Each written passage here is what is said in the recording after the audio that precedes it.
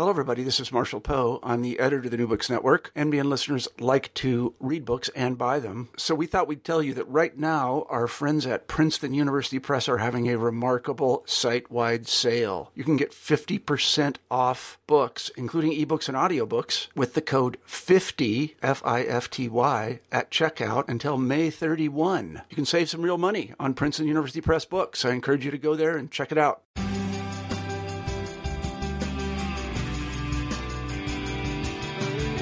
Welcome to the New Books Network. I'm Stephen Pimpear, host of the Public Policy Channel, and today we are joined by Daniel Hatcher. Daniel is the author of The Poverty Industry, The Exploitation of America's Most Vulnerable Citizens, published in 2016 by NYU Press. Daniel, welcome. Hello, Stephen. Thank you so much for the opportunity to talk. So before we turn our attention to talking about the book itself, before we talk about the poverty industry, I wonder if you might say a little bit about your own, your relevant professional experience and background, maybe the kinds of problems that interest you, and then perhaps sort of how you arrived at this particular project. Sure. Well, I'm currently a law professor at the University of Baltimore, where I teach a variety of classes, including a civil advocacy clinic where I have the chance to continue working with low-income clients on a wide variety of issues. And I try very hard to learn from the ground, so to speak, through my students and through our clients to help inform my advocacy and my scholarship. I think much of my desire to work on these issues stems back to my early work as a legal aid lawyer. My first job at legal aid in Maryland, this was about 20 years ago now, was representing foster children in the Baltimore City system here. And it was, to be candid, overwhelming to me in terms of the issues that the children are going through, both before they came to care, while they're in foster care, the struggles when they're aging out of foster care, and the numbers. You know, my caseloads, I represented, I think my first day in court, 17 children in an afternoon. So, you know, and then from there, I represented adults and about every poverty law related issue you can think of on the civil side of things. Mm-hmm. So, you know, early on, I started experiencing the many difficult circumstances that low-income children, that low-income families and adults go through, the injustices, the inequalities. And then what struck me even more is when I started to encounter ways in which the systems, the agencies that exist to serve these vulnerable populations are sometimes putting their own self-interest above their beneficiaries, right? You know, so that created deep concern for me. And that's really driven, I think, much of my advocacy and is rooted in much of my scholarship over the years, where I've been looking at ways in which state and agency purpose is in conflict with their own self-interest and is causing harm. So that sounds like sort of the perfect segue. So talk a little bit, what do you mean by the poverty industry? And then we'll sort of bore down into the ways in which this plays out on the ground. Sure. So with the poverty industry, you know, maybe if you step back first, what we normally think of as an industry would be a grouping of companies providing a similar service or product. And I use an example of the coal mining industry. With the poverty industry, you actually have private companies working in this field of poverty-related funds and programs and services, partnering with states and state agencies, right? So the poverty industry includes both the states, the state agencies, and the private contractors, all working around this flow of funds intended to provide assistance to vulnerable populations. And, you know, almost like what you have the coal mining industry, you know, mining ore for coal. With the poverty industry, literally you see practices that feels like, looks like, sounds like mining vulnerable populations, children and the poor, for revenue rather than serving their best interests. Mm-hmm. So why don't we? So there, you talk about the way that this plays out across a number of different domains. In general, we've got sort of the foster care system, child support payments, nursing homes, and Medicaid as a couple of broad categories. I wonder if we can maybe work our way through each of those and have you talk a little bit about how this works. How's this function? Where is the money coming from? Who's gathering it? What are they doing with it? And then maybe some attention to sort of the extent to which this is legal or not. So maybe, should we start with foster care?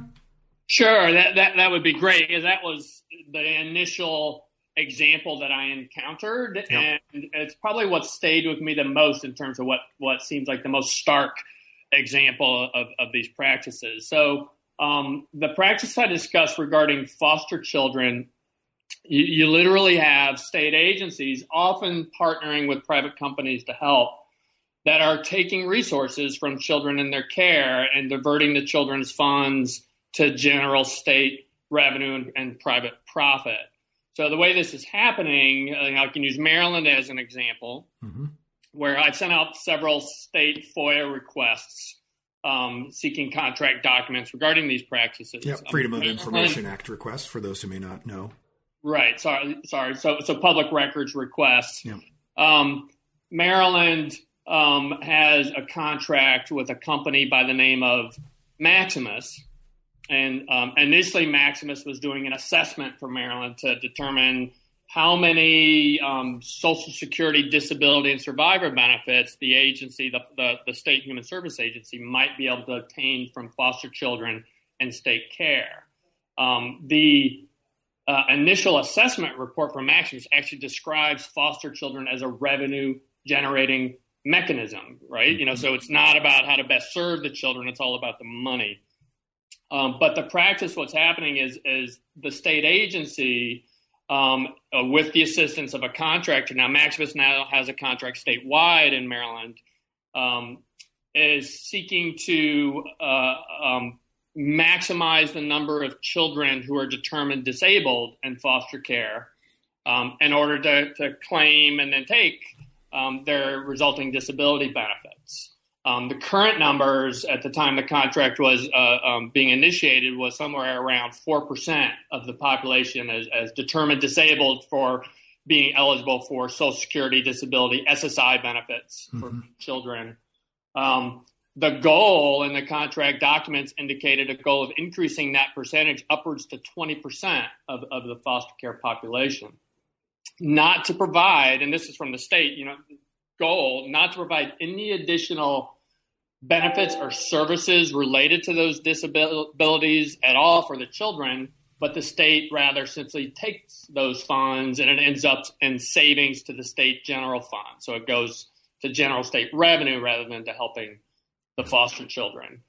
Same thing happens with survivor benefits. And there, the Social Security survivor benefits, the child is eligible if a parent worked, paid into the system, and earned those benefits. The state also seeks out children who have dead parents in order to take their survivor benefits. Also, Maryland, other states will even take more. Maryland enacted a regulation where it'll even take pretty much everything from children in their care, at least giving them authority to do so, taking earnings, savings, insurance, you name it. Maryland and many other states will even take veterans assistance benefits from foster children in their care if the parents died in the military. I found an example out of Nebraska. The state will take even more from foster children in their care, even listing burial plots as an example if the child happens to have that as an asset. So obviously, once I encountered these practices and started digging into it, I was deeply concerned that, these foster care agencies, that sole reason for existing is to protect and serve the best interests of foster children, is actually taking resources from them. And I've heard arguments repeatedly from the agencies that, the agencies are underfunded. And they are. Which they are, yeah. Foster care agencies need more funds to provide better care. But it's nonsensical at best for a foster care agency to take funds from the very children that they exist to protect and serve, to start with. And Second, even when the agencies are doing this, when the foster care agencies, when human service agencies around the country, this is a nationwide practice, unfortunately, are taking resources from children in their care like this, it's not leading to more resources for the foster care agencies. Rather, it's replacing state spending, right? So it leads to state savings, to general fund savings, more money for the state general fund, rather than actually more resources to provide care to foster children. Wouldn't some of those states tell you that in the absence of this revenue coming into the state foster care agencies, that sort of going back into the general fund, that eases some of the budget pressure? So arguably, right, there is in fact more money coming in and being devoted to those children. I mean, is that argument persuasive at all to you?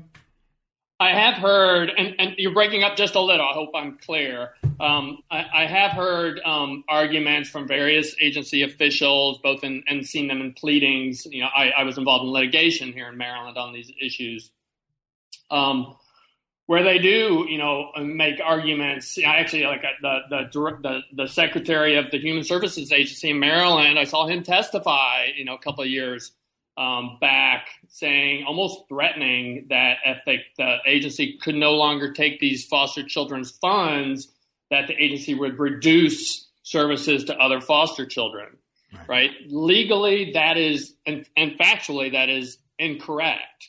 The states and state human service agencies are required, both under state law and federal law, to provide these services for foster children, and they're required to pay for those services as well. So if Maryland, for example, if the state human service agency here in Maryland were to stop taking children's funds, or to help claim funds on behalf of foster children and actually use them to help those individual children as intended, it would not result in less funding to the agency, because the state is legally obligated to provide those funds for the foster care services. Right.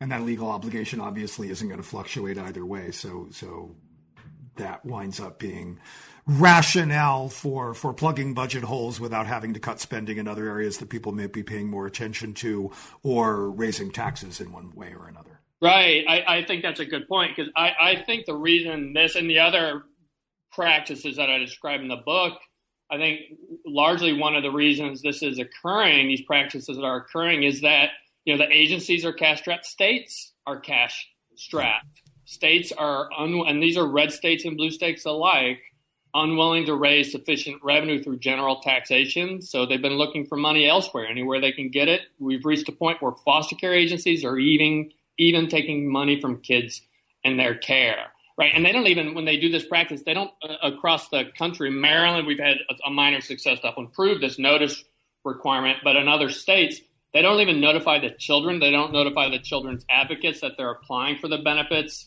that the state is applying to become representative payee to take over control of the funds, and they don't provide any notice of how they're using the money. And these are the children's funds. It's a horrific practice. And now, is that possible? I know that you point to some instances in some states in which the foster care agency, which is serving as legal guardian of the child, ultimately winds up having to notify itself of those kinds of particular actions, so that there's nobody else who needs to be engaged legally in making that determination. Is my understanding that correctly, that plays out that way? Right. And, you know, it's crazy. And I've seen the agencies argue this and you know, multiple cases where they'll say, you know, look, all we're required to do is notify the guardian. We're the guardian. Right. You know, so we're applying to become representative payee. So we're going to notify ourselves that we're applying to become representative payee, and that's sufficient. We challenged that in Maryland, and I was involved as counsel for a group of advocates that signed on as amici, friends of the court, in support of a foster child who challenged this practice. Maryland Legal Aid Bureau was the attorneys for the child, and that went up on appeal to Maryland's top appellate court. And the court did find that the state and the agency was violating foster children's constitutional due process rights by not providing any notice. So hopefully that's now in the process of being fixed in Maryland, but the lack of notice is still happening in other states across the country. Right. And was that, to the best of your knowledge, was that decision in Maryland based on a reason that could readily be applied in other states, or was it Maryland statutorily or constitution specific? It could absolutely be applied in other states. It's based on constitutional due process and the practices that are happening under a federal regulatory scheme and the very similar practices that are being carried out by state agencies all around the country. Terrific. Well, that's at least arguably a bit of potentially good news down the road at any rate. I hope so. So should we turn our attention, talk a little bit about a related but different issue, and that's the diversion of child support payments? Sure. And this could be impacting the same foster care child. If you think about like a child kind of stepping through these different schemes that could be occurring. And maybe I can describe that at first. Sure. Much of what we call child support and the back-owed child support amounts, the national arrearages that we have for child support, are not actually owed to children or their families. Estimates of between a third to half of the total national child support debt, the arrearages, are actually owed to the government rather than the children and their families. And the reason this happens is that both through a framework of federal and state law, the agencies require the initiation of child support orders, and when it's foster care, against potentially both parents. And then the state takes any child support payments from the children to pay back the state and the federal government for the cost of those foster care services. Yeah. Right. So again, you could have a child in foster care where the state is actively seeking out and taking the child's survivor benefits or Social Security disability benefits, maybe other resources, while they're also pursuing child support that they're taking from the child. I've seen evidence in Maryland and an indication in other states that states aren't tracking this, so they could very easily be double dipping, if you will, paying themselves back more than once, for the cost of care.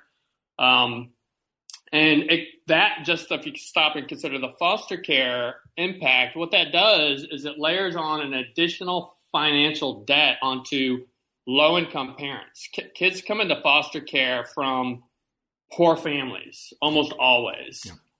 Most of the cases of children in foster care are due to neglect, not abuse. And I'm not saying that there aren't abuse cases, and those are obviously concerning, but most of the children end up in foster care due to neglect, and most neglect is a result of poverty-related circumstances. Yeah.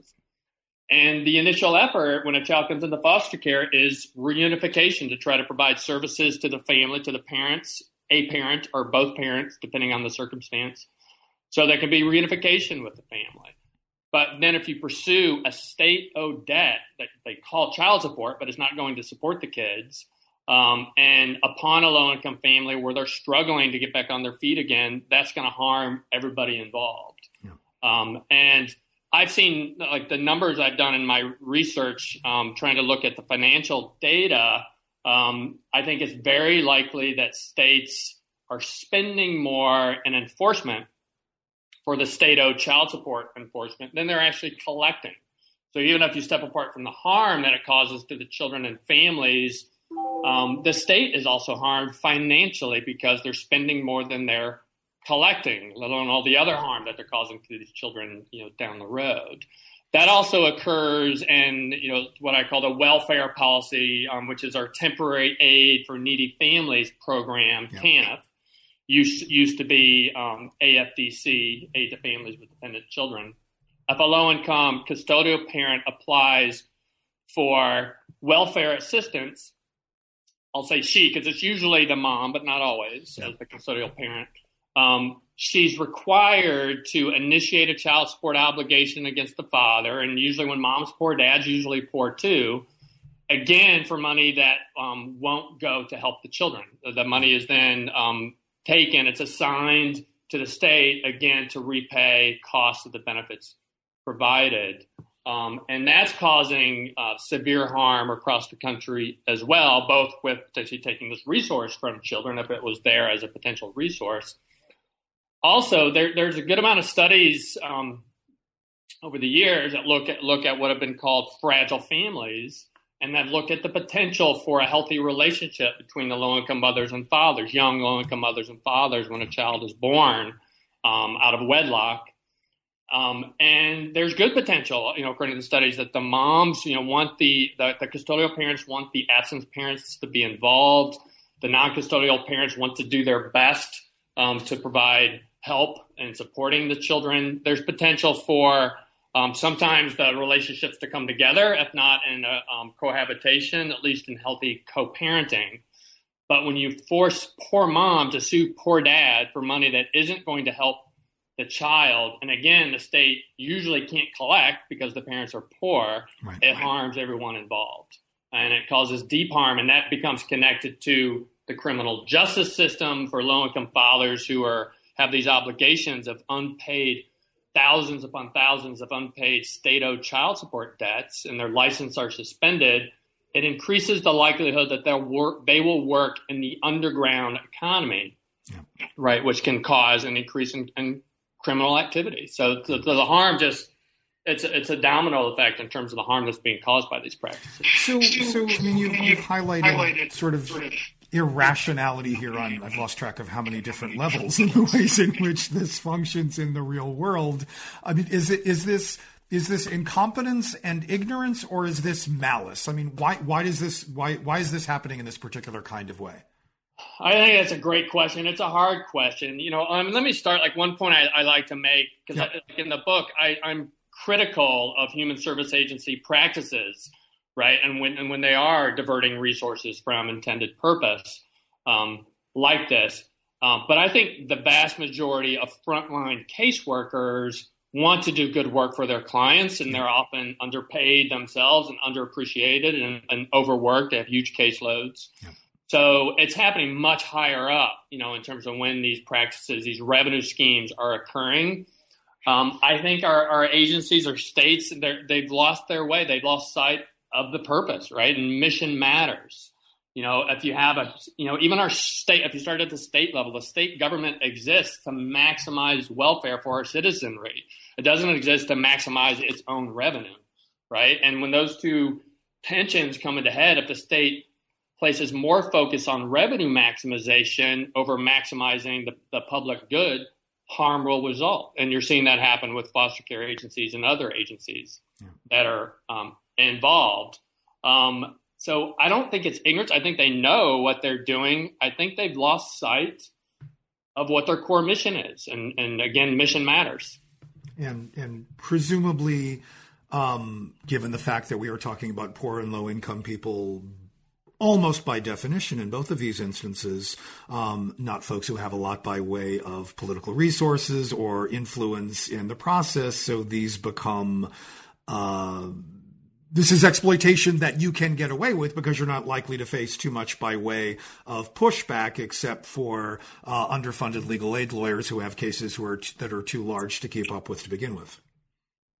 Right. Many of these vulnerable populations, these individuals, these children and these low-income adults, aren't just now having to deal with these practices from the state agencies, but it's just one barrier after another that they're encountering, including, these, financial obligations, if they're in court for unpaid credit card debts, in terms of what happens there, court fees and fines. Everywhere they turn, there are more and more barriers put up against them. I'm amazed, when someone is struggling in poverty, if that individual, if that family can truly make it out, it actually absolutely amazes me. Personally, I don't think I could. If I grew up and the circumstances of some of my clients that I've worked with, I don't think I'd be able to make it out. Yeah, and I think most people who don't do this kind of work are not necessarily aware of the sheer weight of force that the state and government federal government combined, the barriers that they enact to poor and low-income families to not only make it difficult to escape those circumstances, but arguably radically increase the chances that they will remain in those states, but precisely because of some of the dynamics that you talked about. It becomes, poverty winds up breeding poverty in these circumstances, and it's not a force of nature, but it is the power of government applied to them. Right. No, there are so many systemic barriers that are facing individuals. We all have across the spectrum. We all, ebb and flow in terms of our initiative, right? But for low income individuals, they have to be almost superhuman in order to be able to lift themselves out of poverty. And if we talk about foster children again, just briefly, Sure. Foster children aging out of care, they face, the stats are so lined up against these children after already what they've had to deal with in the broken foster care system. The numbers are alarming. I saw some statistics that by age 26 for former foster care men, I think upwards of like 75% had already been arrested, right? Yeah. The number of foster children who end up homeless, who end up back on public assistance, involved in the criminal justice system. Foster children suffer from post-traumatic stress disorder at twice the level of Iraq war veterans. These kids are struggling, and then when the systemic barriers are then yet even further in their way as they try to age out of the system, it's unfortunately no surprise that many aren't doing well. Yeah. And, I try to stress, another theme I try to stress in the book is that, connectivity, we're all connected, and not just from a philosophical sense. It impacts us when a child in West Baltimore is harmed and does worse when he or she ages out of the system. It harms all of us, and not just morally or from the heart, which is important to me, but financially. We all pay the cost when a former foster child struggles and doesn't do well when they age out of care. So why don't we turn our attention and talk about nursing homes for a little bit, and then we'll conclude by focusing on Medicaid. Can you ask me that one more time? Oh, I'm so sorry. I said, why don't we turn our attention to nursing homes?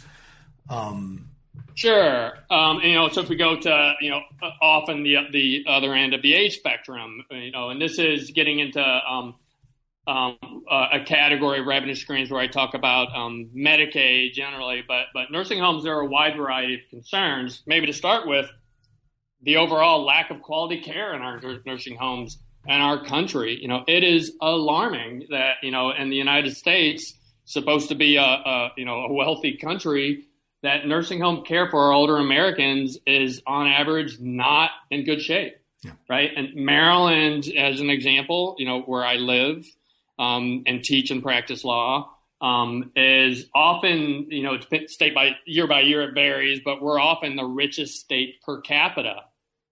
Maryland gets a D grade in nursing home quality of care under some of the various assessment reports. So nursing home care, to start with, is I think to call it horrific in many instances is not an overstatement. And I hope we as a country take notice of that. So these nursing homes, these poor-performing nursing homes, are then often used in revenue schemes. States will use the nursing homes as a means to maximize federal Medicaid funds, and then not all states, but many states, I found examples where I talk about in the book, will then unfortunately divert those federal Medicaid funds away from Medicaid services, right? They're supposed to be used to provide Medicaid services to the nursing home residents for which they're claimed. We'll divert them instead to general state revenue or to other state use.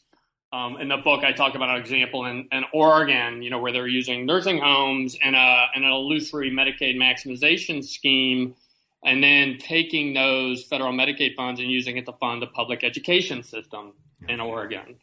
Now, I'm a fan of public education, but that's not the way the money is supposed to be used. The state, Oregon is supposed to fund the education system through general taxation, through other means, or through property taxes, however it's going to fund the education system, not by taking federal Medicaid funds from nursing home residents, right? And there are many examples of that. I grew up in Indiana, and I found an example in Indiana that I discuss in the book where it's a local example. Well, it's both local and statewide.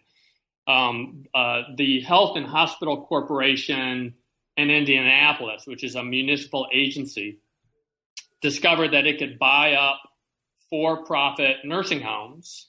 They would actually buy, like the licenses, for these nursing homes, and then often hire the very same companies they bought the licenses from to keep running the nursing homes. But once they were considered to be government owned, they were able to trigger a higher federal Medicaid reimbursement rate. Yeah. Right? That's supposed to be used for, again, Medicaid services to those nursing home residents. But rather, the Health and Hospital Corporation of Indianapolis, this municipal agency, is taking all those funds, or the vast majority of those funds, and diverting it to build a new hospital system in Indianapolis. Now, at least that's a healthcare related purpose. Again, that's not how the money is supposed to be used. It's supposed to be used. Medicaid funds claimed on behalf of nursing home residents are supposed to be used for those nursing home residents for Medicaid services. It's not complicated.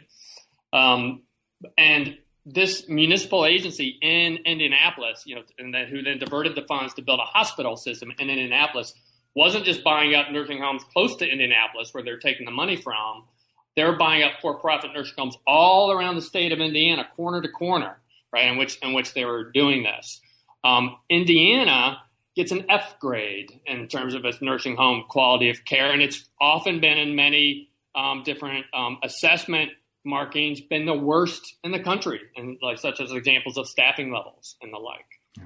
So deep concerns in terms of what's happening to our nursing home residents. And I mean, as a general rule, these practices are legal, correct? Well, I would argue no. I think it's a hard question because there's some vagueness sometimes in the regulations and what the language is in the statute. Mm-hmm. But I think the purpose of the Medicaid statute could not be more clear, right? It's supposed to be developing a partnership. Medicaid is as an example of what many call fiscal federalism, mm-hmm. right? It's shared governance and financing between the states and the federal government. If I use Maryland, for example, if Maryland spends $50 of state money on Medicaid eligible services, Maryland can then claim an additional $50 from the federal government in matching funds. And so you're supposed to have $100 total then for Medicaid services. So the Medicaid statute, the Medicaid program exists for the purpose of enhancing the ability of states to provide medical care for low-income individuals, matching state spending with federal spending. So when the states divert these funds from intended purposes, that is in direct conflict with the entire purpose of the Medicaid statute. Some of this, unfortunately, has been allowed to occur, by our federal agencies, such as the Centers for Medicare and Medicaid Services. Yeah. There have been times the agency has tried to crack down on the practices, and then sometimes the states will very quickly develop a new way of doing this.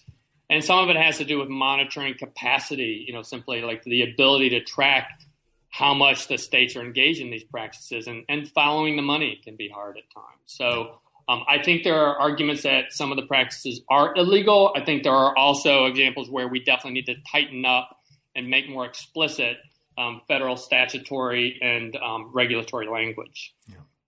I think it's when you talk to people about fraud in social welfare programs or Medicaid fraud, this is, I would wager, not what comes to people's mind, right? They think about individuals who are trying to scam the system and get benefits to which they are not entitled, and such things do happen. But the research that we have available tells us that they don't happen an awful lot, and those funds don't amount to too much. But the kinds of patterns that you are describing are large-scale activities undertaken by state governments, often in concert with large private corporations that are beholden to those state governments, sometimes on both ends of the equation, right? That they are hired on the one hand with a contract to go out and maximize revenue, and then hired by the federal government on the other hand to then evaluate what's going on in those states. Can you talk a little bit about the way in which that sort of piece of this profit-making enterprise plays out? Sure, and those are great points and great question. This is enormous. First, in terms of the scale, unfortunately, with the foster care revenue schemes I discussed about regarding Social Security benefits that are being taken from children, The estimate, the only really estimate I've seen in terms of the national amount that's happening is from the Congressional Research Service, estimated around $250 million, $250 million each year that are being diverted, taken from foster children in the country. So that's an alarming number to start. But for Medicaid revenue maximization and divergence strategies, we're talking billions that are being diverted from intended purpose. But you're absolutely right. Like most of the times when people think of fraud in the federal aid programs, they're thinking about individuals who are engaged in bad acts. Yeah. And I use an example, in the book, there was a case out of Westchester, New York, where a case, criminal charges were brought against a social worker who had gained access to a former foster child's savings. This child's biological parent had died, and then she was adopted, and then the adopted mother unfortunately died of cancer. Right. And while the mother is dying of cancer, apparently the social worker discovered, that there were these savings of the survivor benefits that the child had received from the biological parent, about $16,000. The social worker took the money. Right. And she was criminally charged, and there were, notices put out, press releases, we're going after the bad person, in terms of doing this. The county, is saying we're going after that. But meanwhile, that county, Westchester County, has been engaged in private contracts to take survivor benefits, not just from one foster child, but from all foster children who have survivor benefits who are in state care, who are in county care, and also the disability benefits. And there, the county isn't just taking $16,000, taking tens of thousands of dollars from foster children. But no one has been up in arms yet about those practices. Yeah. And there's an example I talk about. There have been sometimes False Claims Act claims brought under some some of the claiming practices that occurs. One of the companies I discussed in the book, Maximus, there were False Claims Act brought against Maximus, and I think it's back in 2006 or 2007, regarding a contract with the District of Columbia, where the company was helping Washington, D.C. To maximize Medicaid claims, a certain form of Medicaid claims on behalf of foster children. Mm-hmm. There were False Claims Act proceedings brought, I believe criminal and civil, and the Department of Justice got involved. And Maximus agreed to a deferred prosecution agreement. So the case settled, agreed to pay back, over $30 million for these claims where there was alleged Medicaid fraud that occurred. So after the settlement agreement, within just a short amount of time after the settlement of alleged Medicaid fraud claims against Maximus, Maximus lands a contract with the state of New York to help run New York's statewide Medicaid fraud program, right? And then a short time after that, Maximus re-ups, continues the contract with the District of Columbia for that very same contract for which it initially got into trouble. Within a short time after that, Maximus either renews or lands new contracts with the Centers for Medicare and Medicaid Services, CMS, for over $300 million worth of contracts.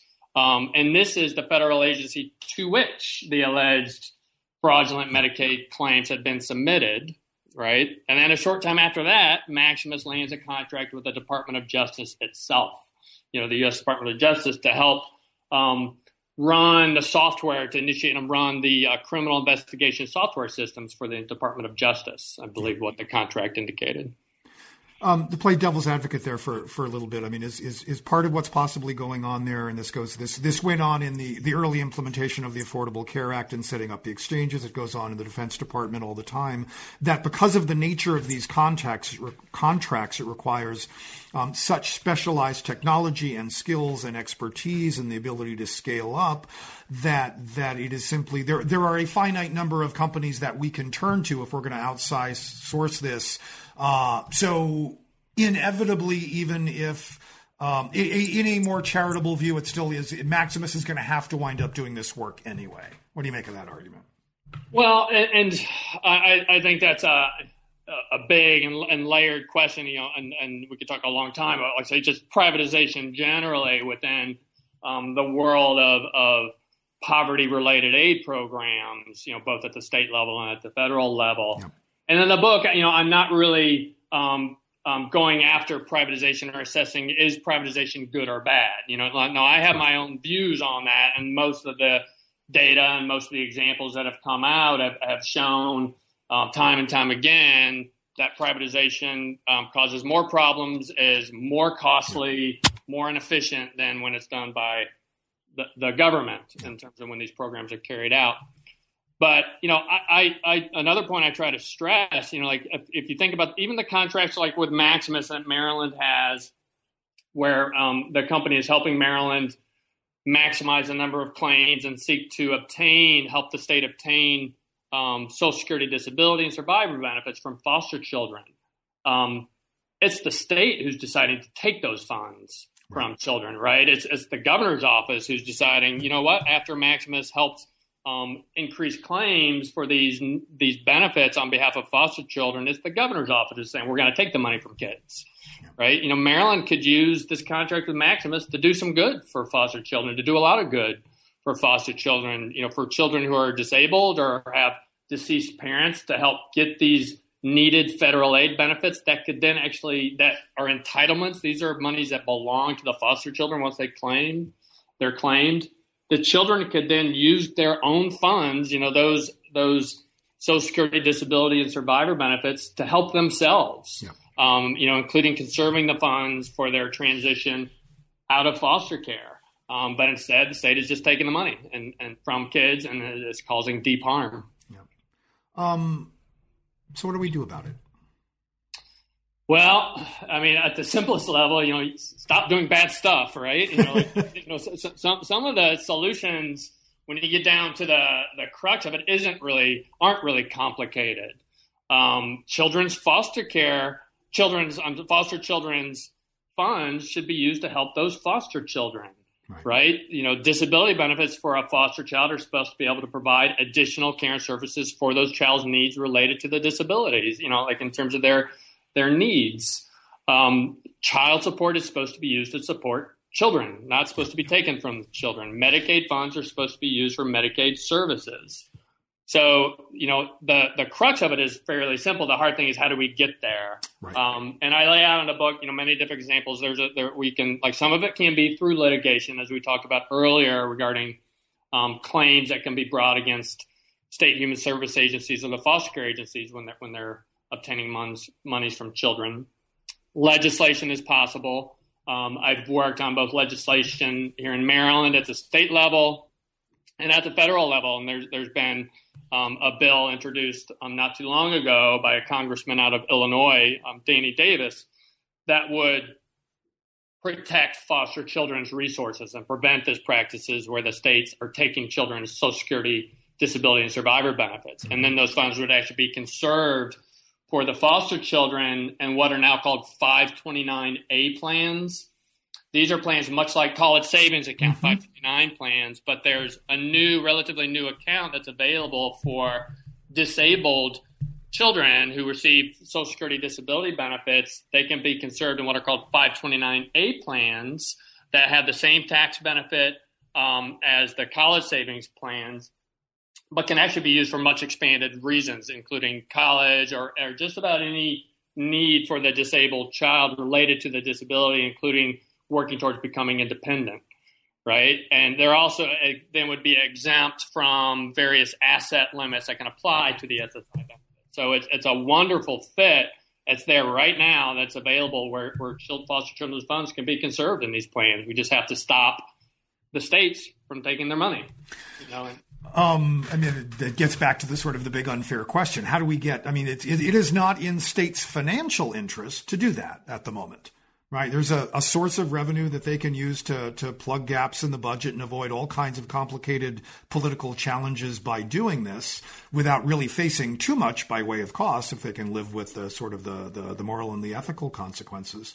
Have you got any sort of insight other than, the slow grind of litigation and to force them into compliance as a way to put pressure on states to at least take the 529 option and enforce it?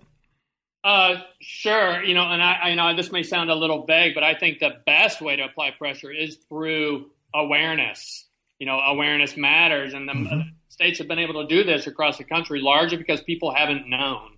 Yep. They haven't notified the children or their advocates. Most people have no idea that this is occurring across the country, and the vast majority of people, when I talk to them about these practices, they're disgusted by it. It's hard for a state agency official to defend these practices when they're actually talking about it.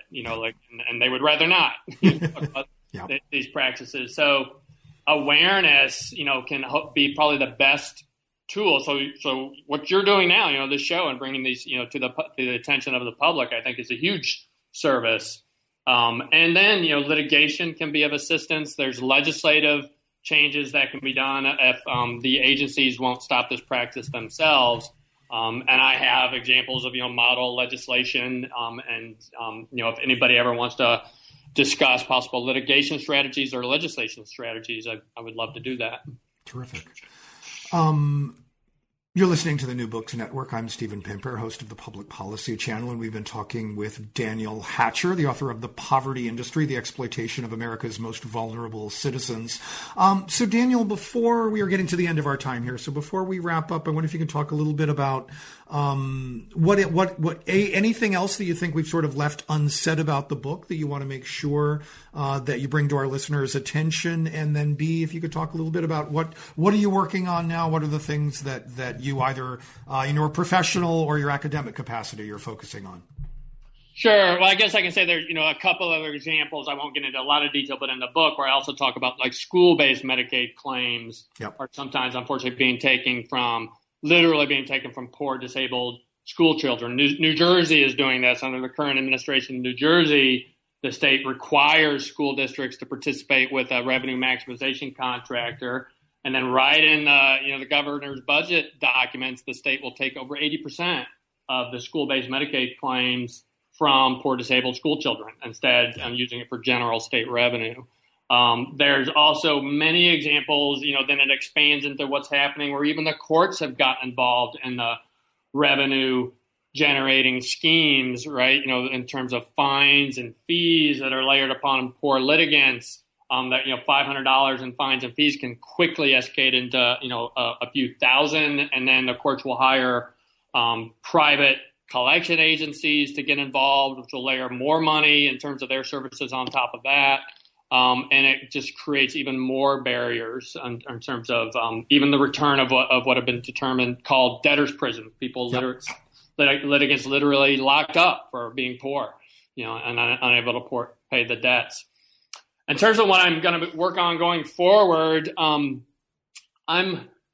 sort of figuring that as I go. And what I realized with this book is every issue I started to dig into just unsurfaced more and more examples. Unfortunately, where I feel like I've exposed a lot, in the book, but I've also on one level just scratching the surface of examples in which the government agencies, whether it's a state level or local level, have put their own financing above the best interests of either the vulnerable beneficiaries in the aid programs or to the citizenry as a whole. Yeah. So one of the things I thought about is maybe looking more at a city level example, to look at, following the money and maybe following an individual through the various systems that are impacted by the city's application of the various systems that can impact an individual, and then trying to follow the money in terms of how the money is actually used within a city system. And I'm in a city in Baltimore where poverty, unfortunately, is a huge issue, and so it would be an interesting city to use as an example for that. Yeah, fascinating and horrifying. Agree. Yeah. So, but I'm hopeful that I do think change is possible, and I think with increased awareness that we can fix these systems. I encounter a lot of bad practices out there, but at the same time, I think it's possible. Again, through increased awareness and through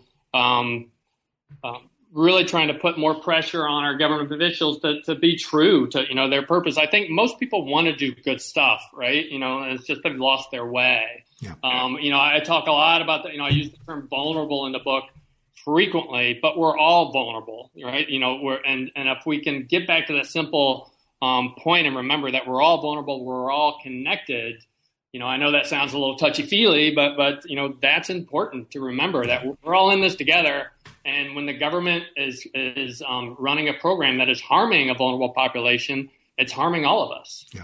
And we all have a stake if sort of funds that we sort of collectively through our elected representatives have decided to allocate for one particular kind of public purpose and they are being misused and misallocated, that does a disservice to all of us. I mean, that's sort of a fundamental violation of the compact that theoretically we make with each other. So I'm right there with you. And I appreciate the hopefulness. I think also that it's sort of important for you to that you talked about the ways in which when confronted with these kinds of contractual arrangements and these behaviors on the part of states, it is exceedingly difficult for officials to defend them out loud. And that part of what makes it possible for these practices to happen is that people don't know that they're happening.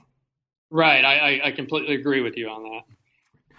Thank you so much, Daniel. We've been talking with Daniel Hatcher. He's the author of The Poverty Industry, The Exploitation of America's Most Vulnerable Citizens, published in 2016 by NYU Press. Daniel, thank you so much for your time today. Thank you so much for this opportunity, Stephen.